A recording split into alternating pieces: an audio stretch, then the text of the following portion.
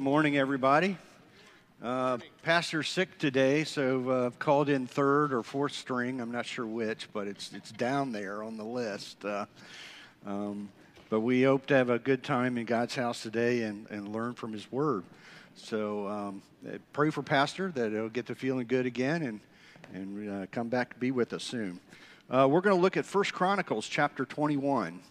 David numbered the people, and interesting lesson about sin, punishment, and mercy, and how that applies to our lives today.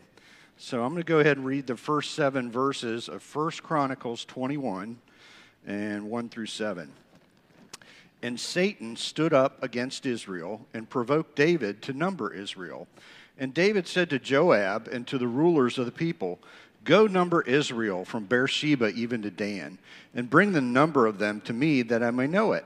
And Joab answered, "The Lord make his people 100 times so many more as they be. But my lord the king, are they not all my lord's servants? Why then doth my lord require this thing? Why will he be a cause of trespass to Israel?" Nevertheless, the king's word prevailed against Joab. Wherefore Joab departed and went throughout all Israel and came to Jerusalem. And Joab gave the sum of the number of the people unto David, and all they of Israel were 1,000, and 100,000 men that drew sword, and Judah was 400,000, 10,000 men that drew sword. But Levi and Benjamin counted he not among them, for the king's word was abominable to Joab. And God was displeased with this thing, therefore he smote Israel. And I had that underlined in my Bible. Who stood up and kind of started this problem? Do you think? Satan, right. It was Satan that actually started the whole thing. What's it mean to provoke? To kind of punch? Yeah, I remember when the kids were little in the car, and you'd be in the back, and one would poke the other one. And I remember distinctly, I think it was Matthew and Rebecca, we said, "Stop poking her." And he would go right up and not poke her. But, "Dad, he's pretending to poke me, and he's getting close." And we'd go, "Stop poking her." So we know it when we see our kids do it, right? That they provoke each other and go right up, and then they go, "Oh!" But you know what? Satan knows you even better than you know yourself. And he said, Satan, what can I do to kind of mess Israel up? And this is what it was. He provoked David to do this thing.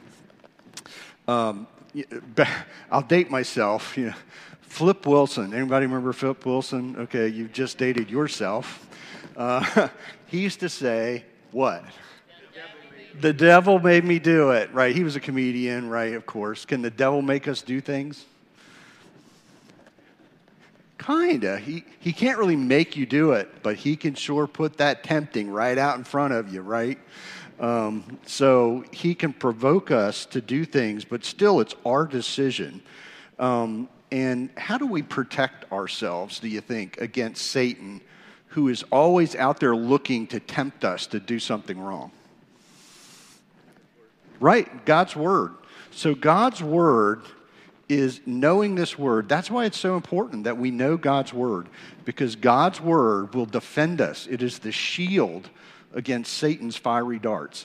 And this book, when we know it, will actually keep us from sinning and getting in a lot of trouble. And we'll see in a little bit, he gets in a lot of trouble with this. So down in verse 4, we're going to look at something here in a minute. He basically said he prevailed against Joab. So was the king supposed to number the people? No, he was specifically forbidden to do that. Why do you think? Pride, yes. I personally think, this is a Gardnerism, if you will, of studying my Bible for a lot of years, that pride is involved in any sin you could have. Big sin, little sin, somewhere pride is in there that, hey, we did this because there was some pride. Some verses that we know about, Proverbs 16:18. Pride goeth before destruction, and a haughty spirit before a fall. Proverbs 29:23. A man's pride shall bring him low, but honor shall uphold the humble in spirit. Pride is at the root of so many sins. We have to be careful. Years ago, I was invited to the CEO of our company. I'd worked on a couple of really big proposals, and they invited us to this Christmas party they had. I'm like, oh, we don't want to go to a Christmas party. I hate those kind of things. But because the CEO and, I'm like, okay, because of my job, I better go ahead and go. So Wanda and I went, and we were kind of like, oh, this is, we're not enjoying this at all, but we'll get out of here soon. And so we had just bought our house in Aldi, which was a bigger house. And it was funny, you just bought a new house. Where's that? Oh, it's in Aldi. And they said, how big's your house? And I'm going, I know what you're going for here. You want me to tell you how big and all that. It's just so big. It's got so many bedrooms. And I said, it's the same size as all the rest of them right in there. And they were like, that's a funny answer. But I wasn't going there. I'm like, hey, it's a house, it's someplace to live, and our kids had room to spread out. So that's what the Lord had for us at that time. It was nothing big to be proud of. So what did Joab try to do? Did Joab try to stop David from doing that? He did. This was an interesting question. So why do you think Joab went ahead and did what David asked him to do, even though he knew by Scripture, God said, this is wrong, don't do it? Why did he go out and number the people anyway? I think he knew that David was going to have it done by somebody no matter what. Okay. He thought that maybe he was going to have it done any other way. And he was obeying his king. Right. And he was obeying his king. There's a biblical, basically, doctrine of biblical authority. What is that? Colossians 3:22 says this: servants, obey in all things your masters according to the flesh, not with eye service as men pleasers, but in singleness of heart, fearing God. Hebrews 13:17, obey them that have the rule over you, and submit yourselves, for they watch for your souls as they that must give account, that they may do it with joy and not with grief, for that is unprofitable for you. Does anybody know who was Caesar when Paul wrote those very words that I just read out of Scripture? Anybody? Nero. You heard of Nero? Used to burn Christians on the way. He said, with Nero as the basically king of the country, obey those that are over you. That's in God's word. Why would he say such a thing? Well, obviously, we're not to do things that are illegal or against God's word. But aside from that, we are supposed to obey those in authority, police officers, school teachers, administrators, wherever. And, we have authority ourselves maybe in our jobs, our day-to-day lives, moms over their kids, dads, where they work, whatever it is. But we are in submission to authority in one place and also have authority over others. So I have 5 kind of points to talk about biblical authority for us to think about. How do we address biblical authority ourselves? First, do I have a settled commitment to submit to God's authority as he revealed is in his word? First of all, is Jesus truly my Lord? Selective or partial obedience is what? Disobedience, right? We tell that with our kids. When you're a parent, if your kid kind of obeys, but not really, that's a spanking or whatever it is. You can't let your kids disobey. It's funny, we were talking about this at Thanksgiving with all the grandkids and Josh and Sarah and Nathan and Erica, and how so many parents let their kids just do whatever, and you can't, because if they do whatever when they're 3, when they're 16, they're going to really do whatever. And so teaching them obedience, to submit to God's word and authority over us is super important. So first of all, we have to obey everything that we know about. Second, am I under proper authority in the various God-ordained spheres that I'm in? Do I submit to the government? Let me ask you this. If the speed limit is 55, do you do 55? And I'm kind of pointing the finger back at me. Oh, just this morning, I was a little bit late leaving the house, and we live in Lovettsville. Berlin Turnpike is 55. Route 9, going to Route 7, is 45. So many people get on Berlin Turnpike and do 45, and this car was in front of me doing 38 to 40. I'm going, even if you think it's 45, please do 45. So I'm waiting, I'm trying to pass, and I'm going, and I finally was able to pass him, but then I looked back, there was another car just kind of stuck behind him. But do I obey the speed limit? Oh, now you're meddling, Drew. I have to think about that myself. Do we obey the laws of the land? Or do we just say, that's not an important one? Do I submit to the government? What is my attitude at church, at home, and at work? Am I only, here's a good one, am I only giving outward grudging compliance, or am I obedient with a cheerful heart? Do you remember when your kids were little and you say, go do this, and they were like, and they did it, but you know they were not happy about it because they let you know in their face they were not happy about it. So do we do that when somebody in authority over us says, do this, and we go, you really shouldn't do that. That's a bad idea. Here's why. But they say, no, this is what we're going to do. We're going forward. Let's do this. How do you cheerfully in your heart go, okay, now that you've made the decision, I'm going to do the best I can do to make that work, even if I think it's the most dumb idea I've ever heard. That is my responsibility as a Christian, to submit to the authority. And like I say, we're all indifferent. So Brother Brandon, as I sing and our group sings and in the music ministries, I am under Brother Brandon's authority in music and as an assistant pastor. Also, I'm the Sunday school superintendent. He's a Sunday school teacher. He is under my authority as far as his Sunday school class. So it goes back and forth, but wherever we're at in that sphere of authority, are we cheerfully in our hearts obeying those in authority over us, or are we grumbling inside? That's a big deal, and God would have us to cheerfully obey. Third, if I am in a position of authority, do I wrongly use it for selfish advantage, or do I exercise it fearfully and responsibly for God? Anybody in authority in this church, as a deacon, as one of the pastors, our job is to say, hey, what can we do? As we built the building, there were hundreds of thousands of decisions to make.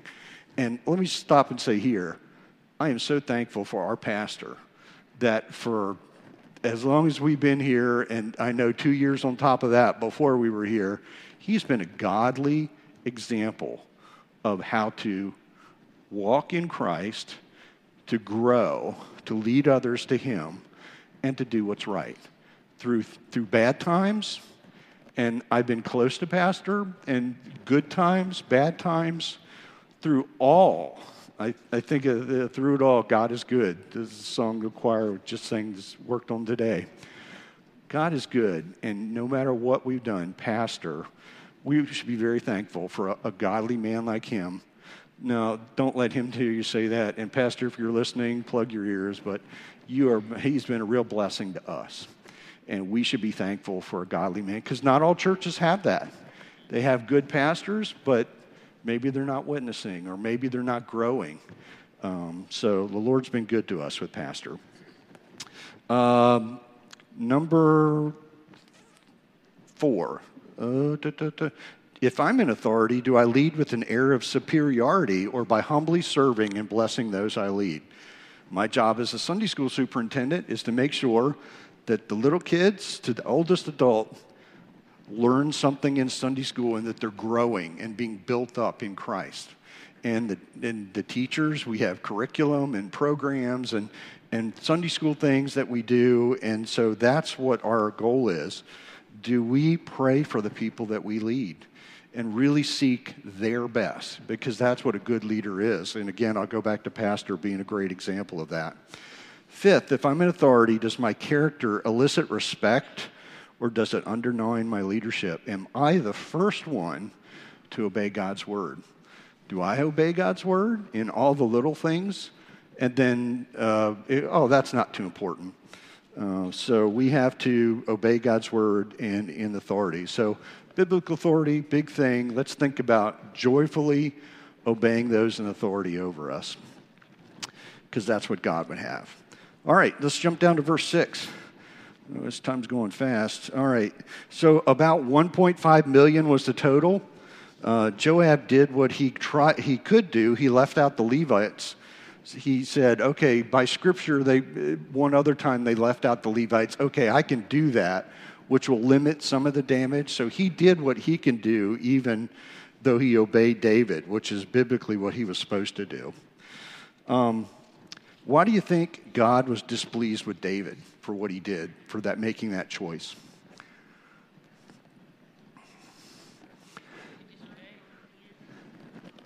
What's that, Sandy?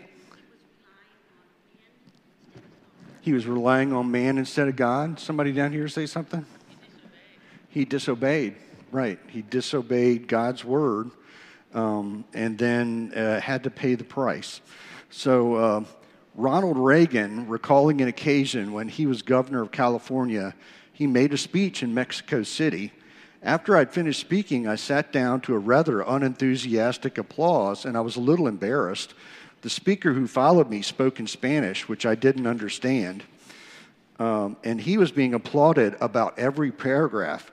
To hide my embarrassment, I started clapping before everyone else and longer than anyone else until our ambassador leaned over and said, "I wouldn't do that if I were you. He's interpreting your speech." So he kind of had a false pride there, but it's funny. Jeremiah 9:23-24 says this, "Thus saith the Lord, let not the wise man glory in his wisdom, neither let the mighty man glory in his might. Let not the rich man glory in his riches, but let him that glorieth glory in this, that he understandeth and knoweth me, that I am the Lord, which exercise loving kindness, judgment, and righteousness in the earth. For in these things I delight, saith the Lord." So David messed up. He sinned. That basically brings us down to verse 8 to 17. Just going to read a few of these since we're kind of running behind in time. Let's see. In David's verse 8, 1 Chronicles 21:8, "And David said unto God, I have sinned greatly because I have done this thing. But now I beseech thee, do away the iniquity of thy servant, for I have done very foolishly. And the Lord spake unto David's seer, saying, Go and tell David, saying, Thus saith the Lord, I offer 3 things. Choose thee one of them, that I may do it unto thee. So Gad came to David and said unto him, Thus saith the Lord, choose thee.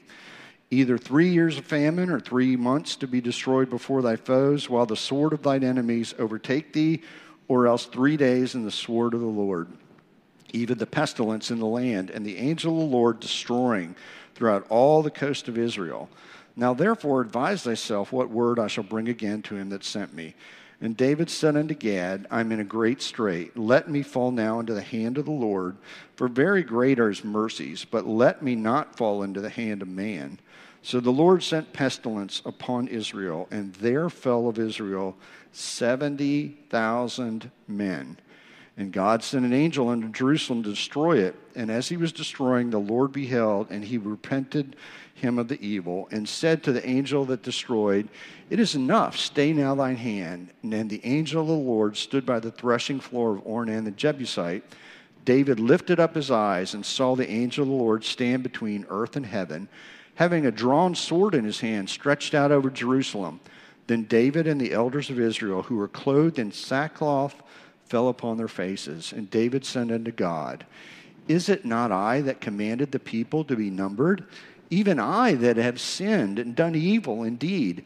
But as for these sheep, what have they done? Let thine hand, I pray thee, O Lord my God, be on me and on my father's house, but not on the people, that they should be plagued. So we see here that we make a mistake, no matter where you are in that sphere of authority, either at the bottom or obeying or at the top, the higher, and that's why Satan goes after pastors. Did you realize that? If Satan can get a pastor to sin, that whole church will be disrupted, messed up, and God's work through a whole church can be damaged because of one person. And if they get the pastor, it can destroy the whole church. So again, very thankful for our pastor being a godly man. Does anybody know how a worm gets in an apple? Anybody? So I'll tell you in a second. What is worse than finding a worm in an apple? A half a worm. That's right. Exactly. So a worm doesn't just get in the apple. A seed is laid in the tree and before the apple even grows. And the actual seed of what's put in there grows with the apple. So the seed, and then when the worm hatches and comes out, it actually was in the middle of the apple from the very beginning as it grew.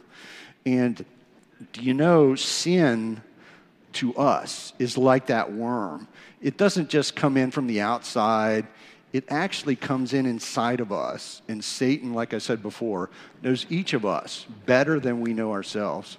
And he'll tempt us with what he knows, not where we're strong, but where? Where we're weak, right? So we have to go and assess ourselves. Lord, show me where I am weak as a Christian so that I can put shields up there. You know, when the boys were little, our guy thing was we used to go out and play paintball. And that was so much fun. We'd get on our camo, we'd go out in the woods, and we get our, and we all got these Tippmann paintball guns and put semi-reactive triggers and all these cool things, and we're running through the woods shooting each other, and we got to be really good. It was so much fun. And then we'd go home and hey, look at this one where I got shot right here. It's a big red. We'd show who had the biggest red mark. We had a great time. But we would go in places where we built little forts. And when somebody would come in to try to attack the fort, they wouldn't look for where that big, strong wall was. They'd try to come in the back where you weren't looking. And Satan does the very same thing. He tries to attack you where you're not looking, where you're not paying attention in your spiritual life. And that is where we get attacked with sin. So I'm going to jump into a really quick section about looking at sin and when we are tempted, how do we run away? How do we get rid of that temptation? And how do we correctly handle that temptation according to Scripture? So let's turn to Genesis chapter 3. Genesis chapter 3. Let me put my mark here. Genesis chapter 3, verses 1 to 6. Genesis chapter 3. Verses 1 to 6. And if you have a Schofield Bible, it's on page 8. So chapter 3, verse 1. Now the serpent was more subtle than any beast of the field which the Lord had made. And he said unto the woman, Yea, hath God said, Ye shall not eat of every tree of the garden? And the woman said unto the serpent, We may eat of the fruit of the trees of the garden, but of the fruit of the tree which is in the midst of the garden, God has said, Ye shall not eat of it, neither shall ye touch it, lest ye die. Verse 4, And the serpent said unto the woman, Ye shall not surely die, for God doth know that in the day ye eat thereof, then your eyes shall be opened, and ye shall be as gods, knowing good and evil. Verse 6, And when the woman, number 1, saw that the tree was good for food, and that, number 2, it was pleasant to the eyes, And number 3, and to be desired to make one wise, she took the fruit thereof and did eat, and gave also unto her husband with her, and he did eat. In verse 7, and the eyes of them both were opened. They knew that they were naked, and they sewed fig leaves together and made themselves aprons. So this first sin that really condemned our race to having to have Jesus come and die on the cross to save us from our sins, changed the whole course of history. And you know what's funny? 6,000 or whatever years later, we are attacked the exact same way. And we have to think about this. So she saw it, she longed for it, thought about it, and did it. So we sin the exact same way. Satan knows your weaknesses. About a month ago, our Jeep, we have a Jeep Grand Cherokee, is our family car. It was knocking and making some things, and we took it into the Dodge place in Leesburg, and they basically worked on it and said, oh yeah, it was a valve, and then they fixed it. So I went to pick it up, and they said, okay, here, we'll get the keys, we'll come pick it up in a few minutes. So I'm like, hey, I'm here, let me just walk into the showroom. So I kind of stroll into the showroom, and of course, those of you know me, I like cars. I have a Dodge Challenger, 500 horsepower. It's a fun car, but it's 8 years old. And every 10 years, I usually get a new one. And to boot, Chrysler, as of September 2023, are not making V8 engines anymore. I have a big V8 engine, and it's the last of the V8s. So I walk in, what do I see? A plum crazy purple Charger Super Bee, drag radials. It had the Super Bee emblem on the hood. I'm like, whoa, look at that. I'm going, man, look at that car. That's beautiful. And I'm going, oh, man, I usually upgrade every 10 years. I wonder if I could do it 2 years early. And I'm starting to think about it, right? And what I should have done is run right then, right? So I start thinking about it. I know I'm kind of tempted with stuff like that. And I'm going, well, let me look around some more. And the guy came over. Oh, we could put you right in that car. I bet you could. But I'd have a car payment. I don't have one of those right now. And so he was saying all these things. And he said, I said, but I really like B5 blue. That's my favorite color. Oh, look over here. They had a B5 blue version of that same car on the other side of the showroom. I'm going, oh. So I look at the sticker. It was only $70,000. Yeah. And I'm going, oh. And he said, oh, you could take it home and try it out. I'm going, oh, if I take that home, you'll have to get it back in my estate because my wife's going to kill me. No, thank you. I don't want to do that. No, she wouldn't do that, but I'm just kidding, of course. But, I actually think I said, wonder what my car's worth. If I trade it in, I could figure out the car payment. I said, okay, let me think of it. So I looked on the internet. My car's worth about $15,000 now because it's got 112,000 miles on it. Going, oh, that's only an $800 car payment. Nope, can't do that. So I started thinking, even though that's the last of the V8s, all these things, I said, for us, the Lord would not be happy with me making the decision to buy a new car, even though I loved it, it was cool, and all these things. And so I had to stop and go, what would the Lord do in this? And if you do that, every time you're tempted, and if you're tempted with something, instead of thinking it through, I probably thought it through a little too far. And, of course, that big a thing, I wasn't going to do anything without talking to Wanda about it anyway. But, you have to make those decisions based on God's word, not on just what you'd like to do or what you think is right. And if you stop and right there, and what she didn't do, what Eve did not do, she saw it, she thought about it, and then the longer you think about something, what did Joseph do when he was tempted? He ran. He said, I'm out of here. He didn't I'm going to think about it. Boom. He had already made his decision. He was gone. So every time we're tempted with something in our lives and Satan knows how to tempt us. We need to go, what would God's word say about this subject that I'm being tempted? And learn verses about it. And when we're tempted, say, no, God's word says this. And when we repeat back God's word, it's us running from that temptation. And if you don't sin, you don't have to pay the price, which is the next thing that happened.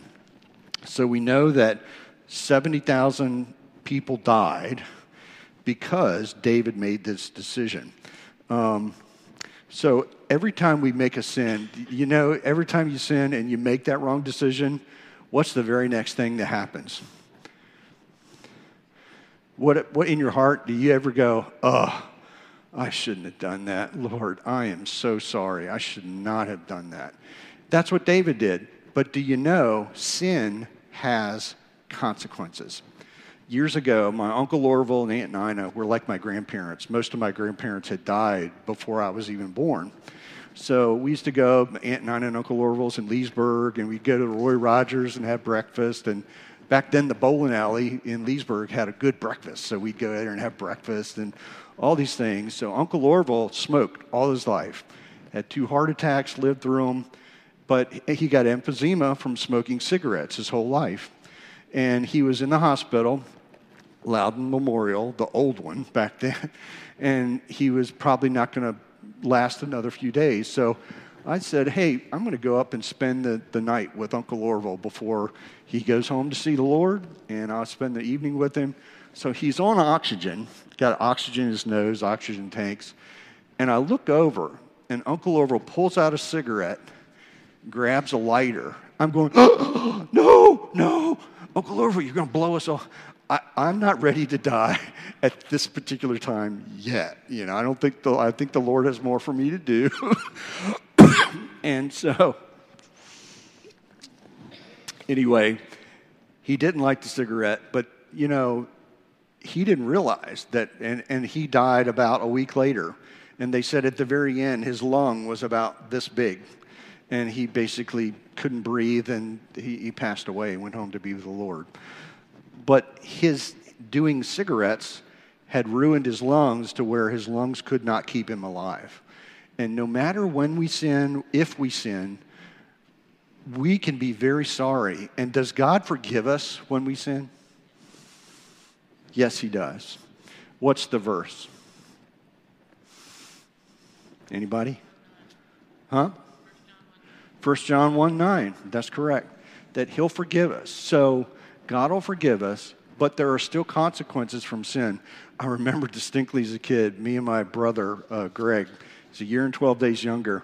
We lived in Ashburn on Route 659, Belmont Ridge Road, close right next to where those 2 big blue water towers are right now. We lived about a quarter mile this way, and our closest neighbor was half a mile that way, and our church was a mile that way, and our other neighbor was close half a mile that way. It's hard to believe, but, back then it was farmers and, all that stuff. So for some reason, and Wanda's dad was a lieutenant in the Fairfax County Fire Department, but we liked playing with matches when we were kids. I don't know why. It was a dumb thing. We were in the field. My Aunt Goldie, who lived with us, was watching us. Mom and Dad had went somewhere, and me and my brother were in the field, like burning ants and stuff with matches, and we thought we looked up, and Aunt Goldie's standing there looking at us going, oh no, this is not so fun anymore, because we know as soon as Dad gets home, we're both going to get the belt. And we did. We got our whoopings. And I'm like, at that point, I was like, okay, you don't even need to do it, Dad. I'm not doing that again. And so I knew in my heart, but I still got the spanking. Thank the Lord for godly parents who are both in heaven now that trained me and my brother to do what's right and to serve the Lord and to not just be saved, but do what God's will is for our lives. And I think we've tried to do that. Wanda and I've tried to do that with our family and our kids and grandkids now. But when we sin, there are consequences. And in this case, 70,000 people died. Because why? Did Israel sin? Did anybody in Israel sin? Only David, right? But because he was king.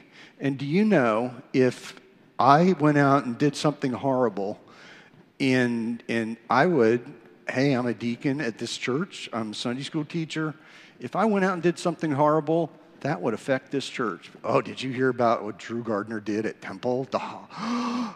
And we are family.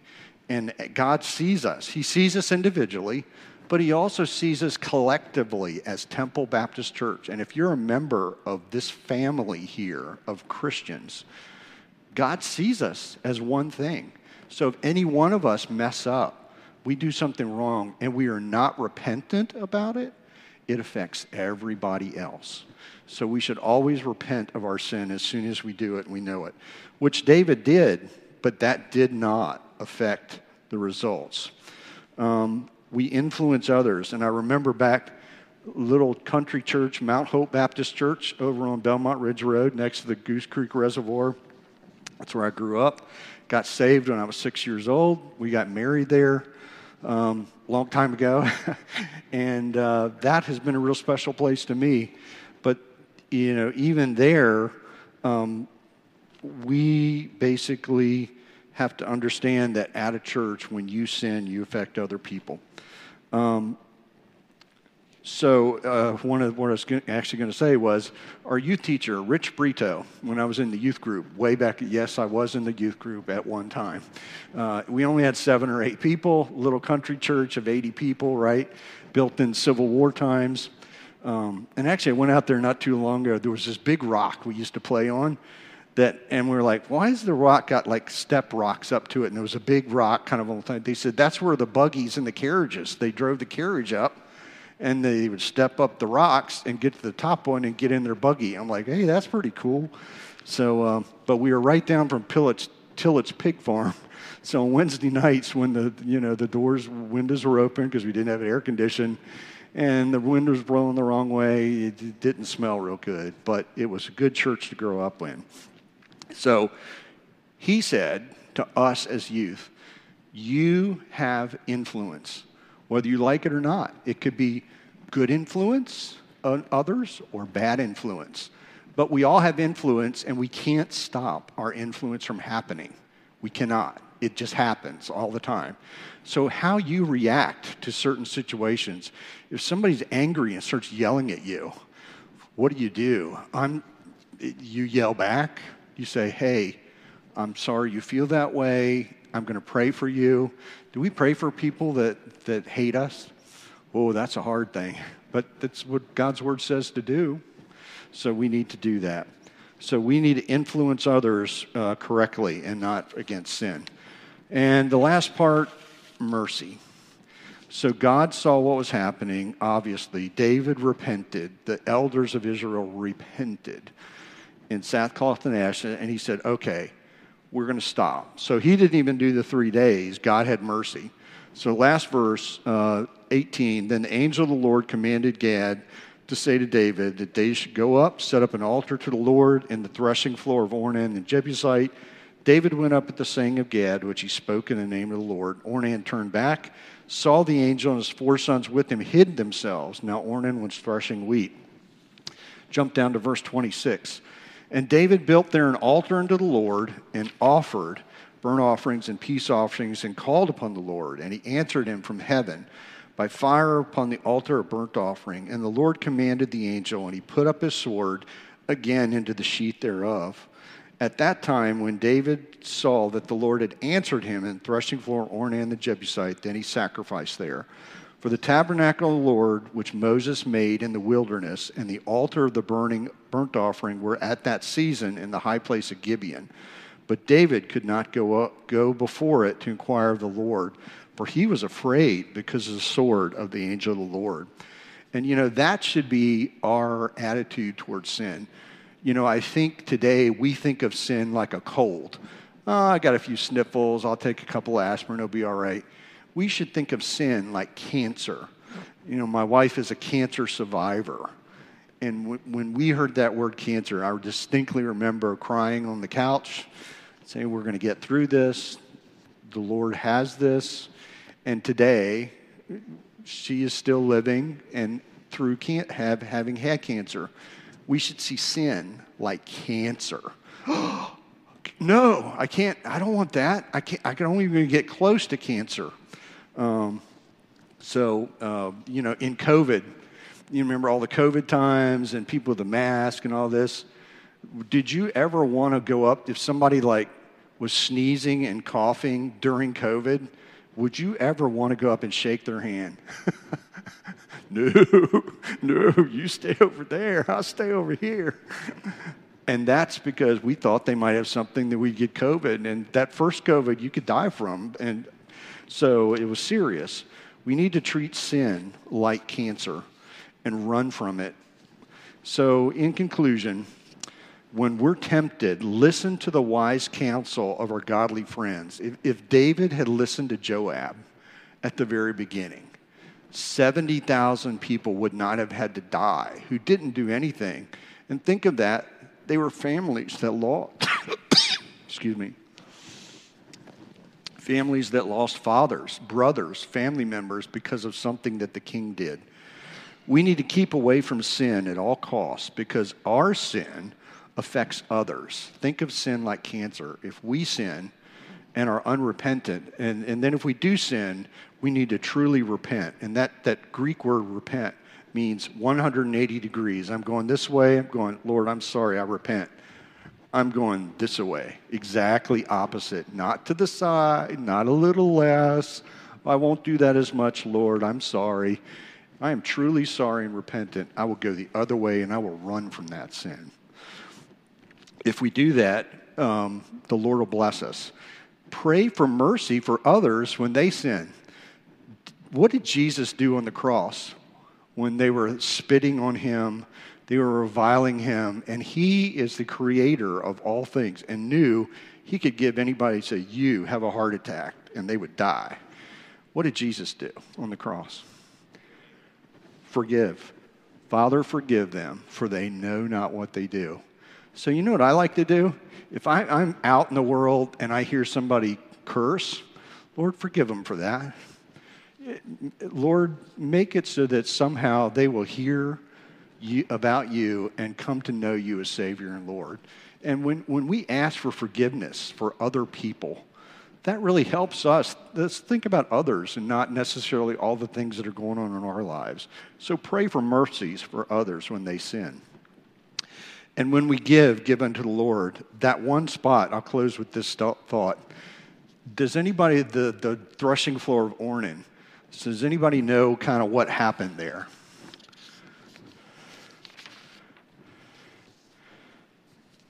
So it was probably where Solomon's temple was, that general vicinity. It was also it was obviously where they gave, and Ornan was going to give David the part we kind of went over. He's going to give David the land. He said, no, I will not give anything that I don't pay for. So it means a lot when we pay for things ourselves. But he gave him, he bought the land. He said, David, Lord, I'm so sorry. Here's the sacrifice. God forgave him, stopped the punishment, had mercy. But then Christ was probably crucified in that general vicinity. So that one place in the land of Jerusalem, in the land of Israel, is where the temple was, where God, God stopped the angel destroying Israel, and then where God, Jesus, through Jesus Christ, took away our sins so we could know him as Savior and Lord and be with him in heaven one day. And isn't that something to look forward to in these dark times? We have a Savior who loves us, and if we run away from sin and flee from sin and not even get to where David did, he'll bless us and our families and our kids and our grandkids, and he will make a difference in our lives. Let's pray. Father in heaven, Lord, we thank you today for this word from your holy word. And thank you for loving us. Thank you for forgiving us of our sins, Lord, we don't even deserve. And Lord, thank you for ultimately our home in heaven where we can see you one day and be with you and our loved ones. We thank you again. In your precious name we pray.